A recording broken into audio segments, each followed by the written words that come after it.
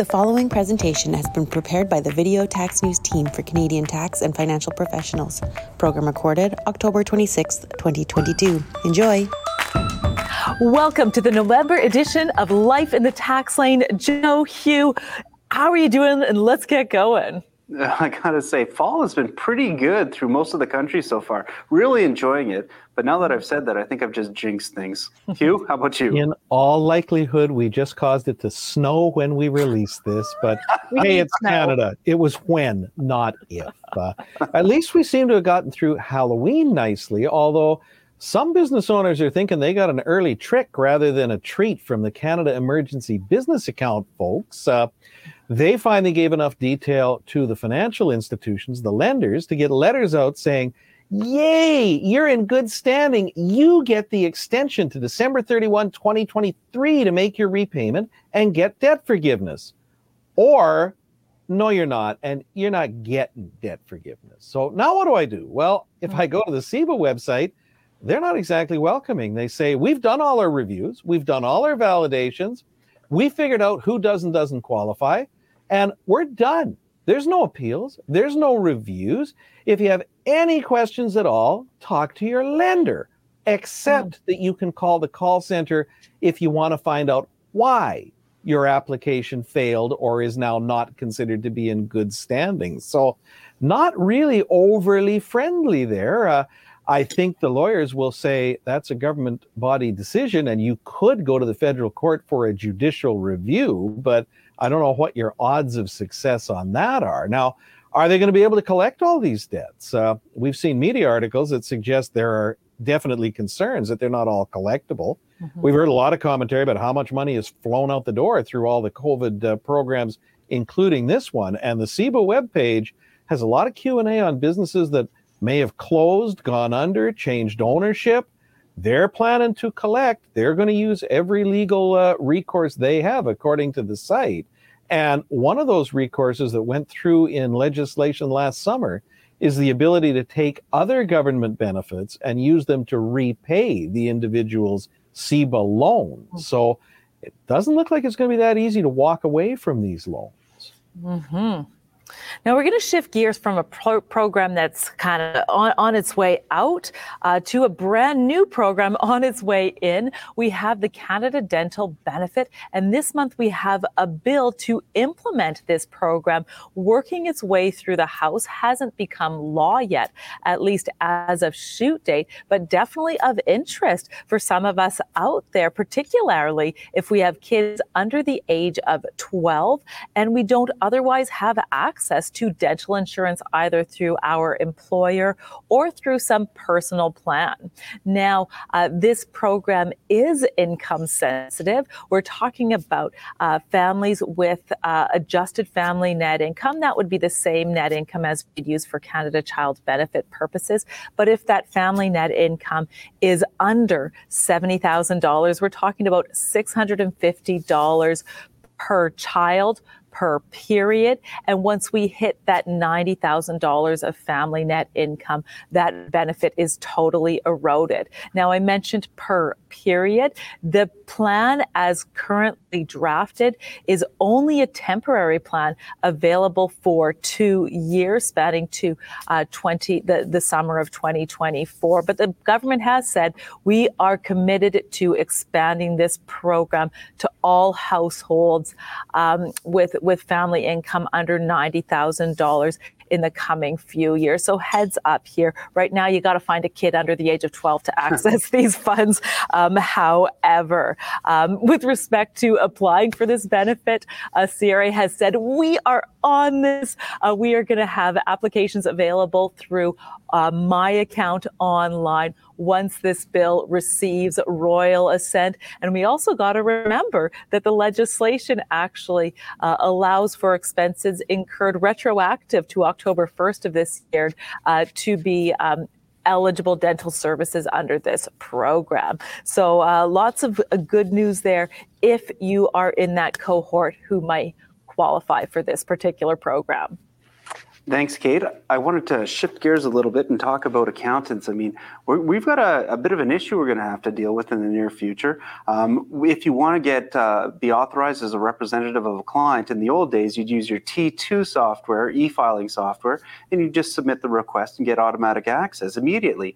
Well, that has now ended. The clients need to go into My Business Account and confirm you as a representative. So that can really mess with your systems there. So this might be the right time to think, as a firm, what is the best process for us? Do we want our clients to want to send a letter to our clients, our new clients anyways, saying, hey, go into my account or My Business Account. This is how you add me as a representative first. Whatever it is, we need to think about it. And I got to say, this whole increased security is a pretty big deal with CRA. We're dealing with a lot of frauds, a lot of inappropriate, well, I shouldn't say a lot of inappropriate accesses, but we do know in the past there has been some hacking. So just be aware this type of thing is happening more and more often. And, you know, we really just all got to get along, get along, but also get online.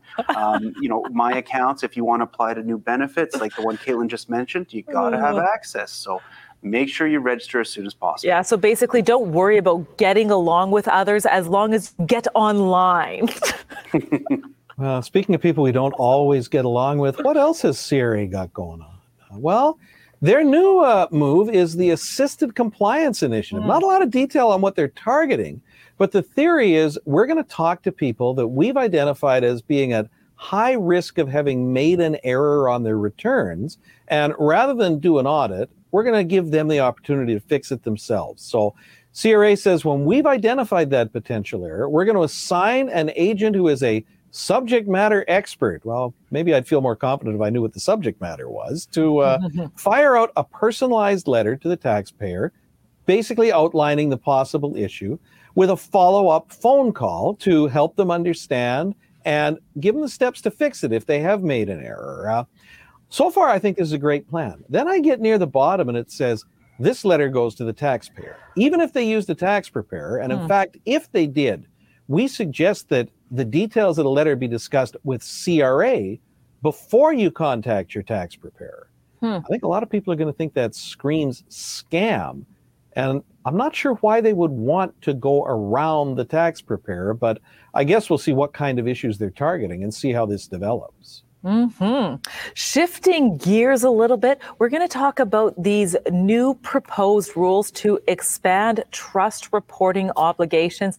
This is proposed to kick off for trust year ends December 31, 2022 and onwards. So right away. Now, one of the aspects that may get overlooked in the general populace here is that if we are in a bare trust arrangement or a situation where the trust acts as an agent for beneficiaries of the trust, we have to disclose this arrangement as part of these proposed rules. So you might be thinking that's an esoteric concept. I don't have any of these arrangements. Well, when we take a step back, we see these bare trust arrangements all over the place. And oftentimes we don't even realize we may be in one of these arrangements. I mean, for example, I have a bank account where I'm on, I'm on title in trust for my young child. Well, that's a bare trust arrangement. What if I am a parent and my kid can't get a mortgage? I go on title so we can get the mortgage. That is, and the child is the actual beneficial owner of that condo or that home. That is a bare trust arrangement. We see it all the time in real estate. A corporation is on title, but there's some other party that is the actual beneficial owner of the property. So heads up here, we got to start identifying these if perhaps we are in some type of bare trust arrangement. How are we going to file these trust returns? Joe Hugh, are you getting questions on these bare trust issues or broader issues related to the expansion? Yeah, no, definitely. Well, I think my question is, should I contact my MP now or tomorrow? Yesterday, Hugh, yesterday. Well, one other item that I wanted to talk about just before we end off today is tax problems that come out of bookkeeping or inaccurate bookkeeping. So I've written an article for the Certified Professional Bookkeeper Association in their Numbers and Cents magazine, which talks about some of the common errors that we see. So where are there problems, and how does it lead to additional review or audit activity that shouldn't be there? How does it lead to errors? So, definitely a good article to check out. I might be a little bit biased myself, but we do talk I think about it's great. a few processes and issues. Anyways, that's all I wanted to mention for today. Hugh, Caitlin, hope you enjoyed your time. Hope everybody else did as well. And we wish you the very best of the next month.